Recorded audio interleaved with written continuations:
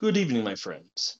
My name is Adam, and I will be your host on A Haunted History, the podcast that will lead you on a spine-tingling journey through the shadowy corridors of the past.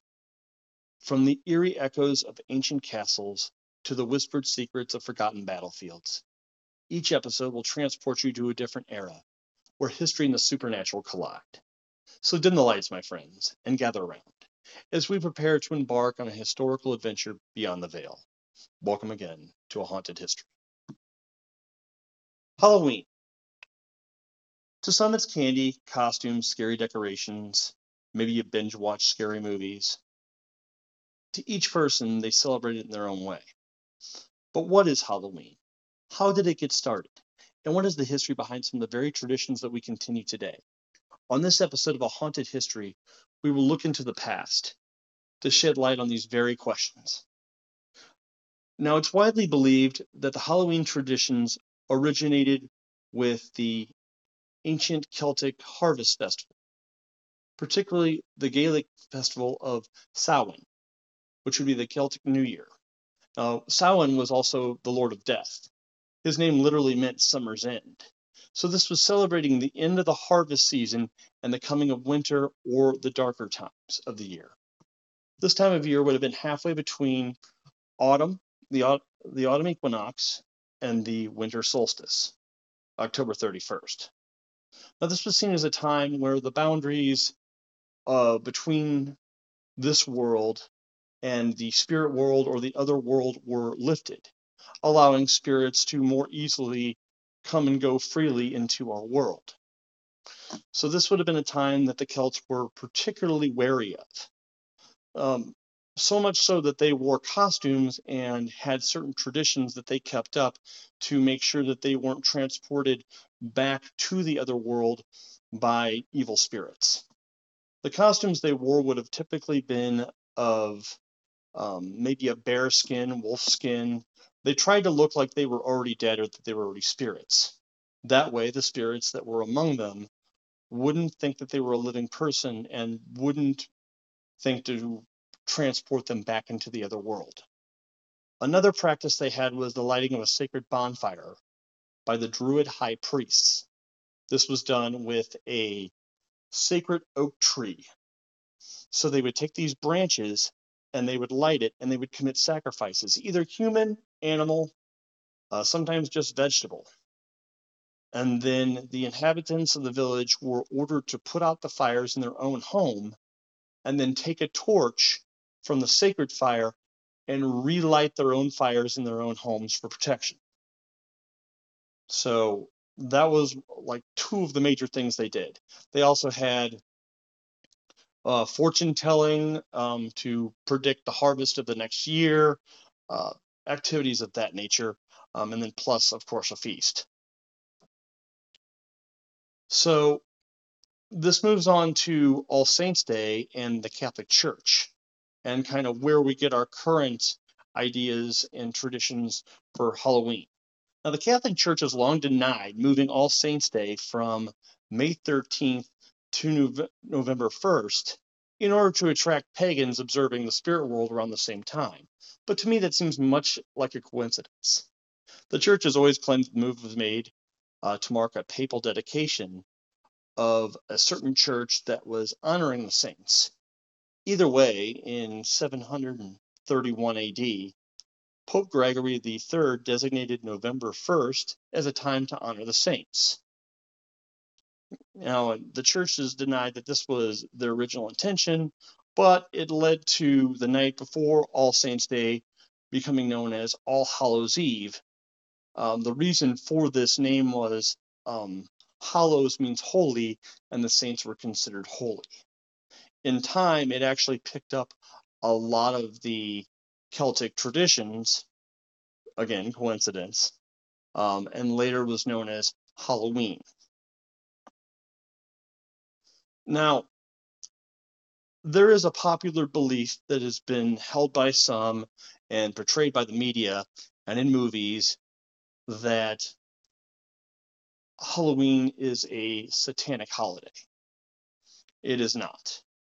It couldn't be further from the truth, and there is no a reported connection between Satan and Halloween. Even the Church of Satan has come out saying that they do not view this as a religious holiday, but as a secular one, much like Americans celebrating the 4th of July. This belief in a connection to Satanism was pushed by the media in the 1980s. In fact, it was so misleading, it led to what became known as the Satanic Panic of the 1980s.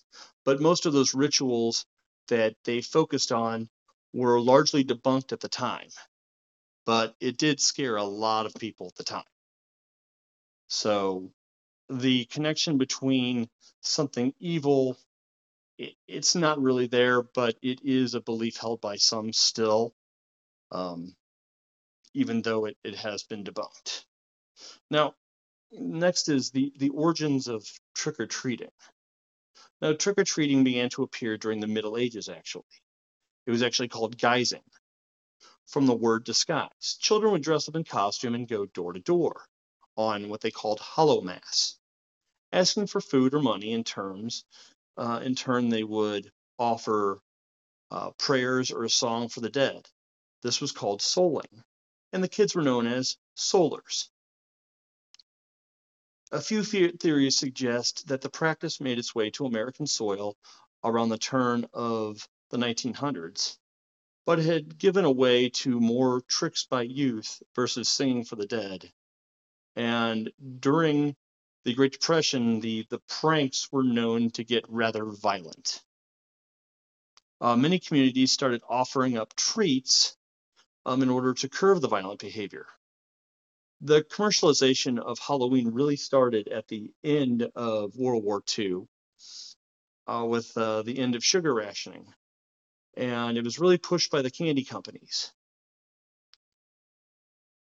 As far as the evolution of costumes worn by children, especially in the early 1900s, most of them were handmade. And if you've ever seen any pictures of these things, they are freaky beyond belief.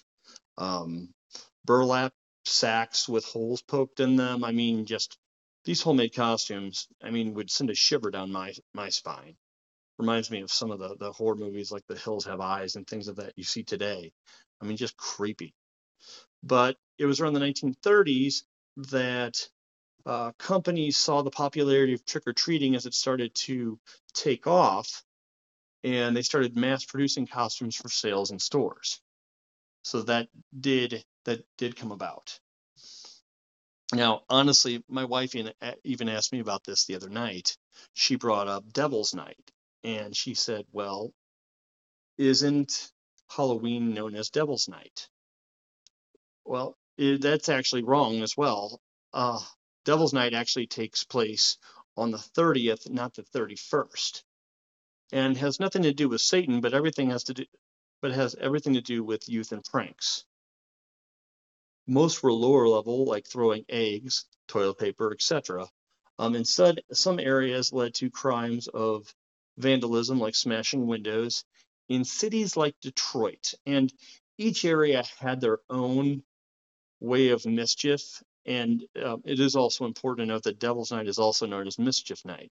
But in cities like Detroit that had had an economic downturn, a lot of buildings were left vacant. And because there were a lot of buildings left vacant, arson began to arise as one of the hallmarks in major cities on Devil's Night. This actually peaked around 1990 in Detroit, and there was a call to action that centered on community involvement in patrols to curb the vandalism and make it more friendly. And the mayor even asked the media to stop referring to it as Devil's Night, because he thought that that's also a trigger phrase that would cause the youth to then act out. Now, I want to talk about carving pumpkins. And everybody's got memories of scooping handfuls of goop and pumpkin seeds out of large orange gourds before carving a face and sticking a candle inside and placing it on your front porch. To some, it's great fun. To some, it's frustrating. To some, your parents did it for you because you couldn't do it yourself. But what is the story behind this tradition? Now, the origin of jack-o'-lantern takes a few different forms. But my favorite theory is from an old Irish tale about a man named Stingy Jack.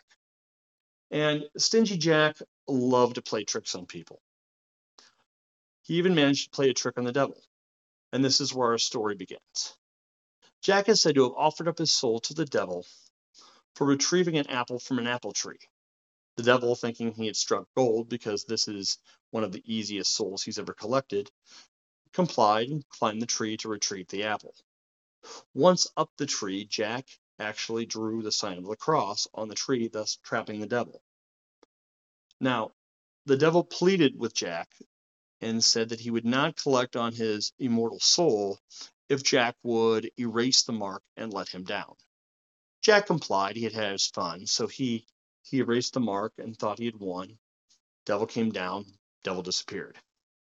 So in this version of the story, years later, Jack gets old, Jack dies.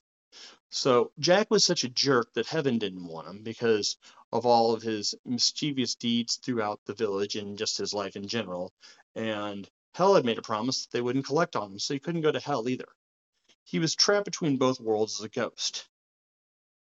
Whether it was out of animosity or respect, the devil is said to have given him a ember of coal from hell's fire, in which he placed in a hollowed-out turnip, which happened to be one of Jack's favorite foods, to light his way as he wandered the afterlife here on earth. Now, the Irish have always carved the turnips and set them out to ward away evil. When they immigrated to America, it's said that they started carving pumpkins because there were more pumpkins available and they were larger and easier to carve. It was just easier to get.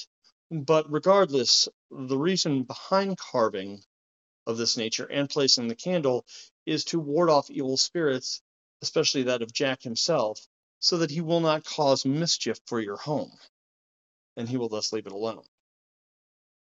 Now, I myself have a pop cultural opinion on this, and this actually goes to the Simpson Treehouse of Horrors number 5, aired in 1993. Now, there are some similarities I'm going to point out, but there's never been anything from the Simpsons writing staff or anything I could find that stated that these two stories are correlated. This is just my own opinion. Homer trades his soul for a donut. After realizing that by not finishing the donut, that his contract by the devil is not fulfilled and the devil cannot collect on his soul, he starts chanting that he's smarter than the devil. The devil gets angry, the devil disappears. Homer later finishes the donut. So what comes to mind is him thinking he's smarter than the devil. By him finishing the donut, that's kind of where the similarities end on this. So he finishes the donut, and the devil comes back, wants to collect on his soul. They commit to doing a trial, and it's found that he had already pledged his soul to his wife, and the devil could not collect on it. So in that way, it is similar. However, at the end of it, the devil, which is played by Ned Flanders, actually placed a donut on Homer's head, made his head into a donut. So he said, as punishment, I will place that ill-gotten donut upon your head. So in a way, he's cursing him. Homer thought he beat the devil. So that's where that kind of came into mind in my mind. So, I mean, it's completely my take on things, but I really do think that that's a little bit of sneaky pop culture. And at the time, I think Conan O'Brien was writing for The Simpsons, and I know that he's Irish, so I don't know, but maybe he threw that little hat into the ring as kind of is kind of a way to make it kind of fun. So, I'm completely at a loss for that, but I do think that, that might be, I mean, that's what I saw, so that's what I'm sharing on that. So, yeah, these are just a few just tidbits on Halloween, just to go back and reiterate how it got started, why we wear the costumes we do today, why they wore them back then, and why we carve pumpkins, why we and the candy companies overall. I mean, they were really the driver behind this. You ever hear the joke that Valentine's Day was created by the greeting card companies, like Hallmark had a hand in it? Well, it is definitely true that the candy companies had a hand in pushing trick or treating because they saw a big boom and moneymaker in it. It exploded in the 50s after World War II when sugar rationing went down, and the market's just gotten bigger and bigger and bigger. So, in that frame, that yeah, you could blame it on the candy companies, but it's all in good fun. We've all had a great time with it. It's always fun to dress up and pretend to be somebody or something else. And as for scary movies, they're not my thing. My wife loves them. I've got friends that love them. I don't really get it, but I'm not that kind of person that likes to be scared like that. And haunted houses have never been my thing, which is kind of funny when the fact that I'm doing a haunted podcast. But I've always been obsessed with the um, idea of actual supernatural events versus the made up gore pouring from the ceiling. So this is the end of this episode. Again, I want to thank you all for listening, and please like, subscribe, and donations are always appreciated. And one thing I'm trying to do differently is I want you to contact me with any criticisms. I also want you to contact me with feedback and any stories that you might have yourself. Contact me at contact@ahauntedhistory.com. And what I'd like is if you would like to submit your own stories or stories from a friend or whoever, I would be more than happy to feature your story on an episode and give you a shout out online because we're all in this together. Again, I thank you for listening, and I look forward to the next time.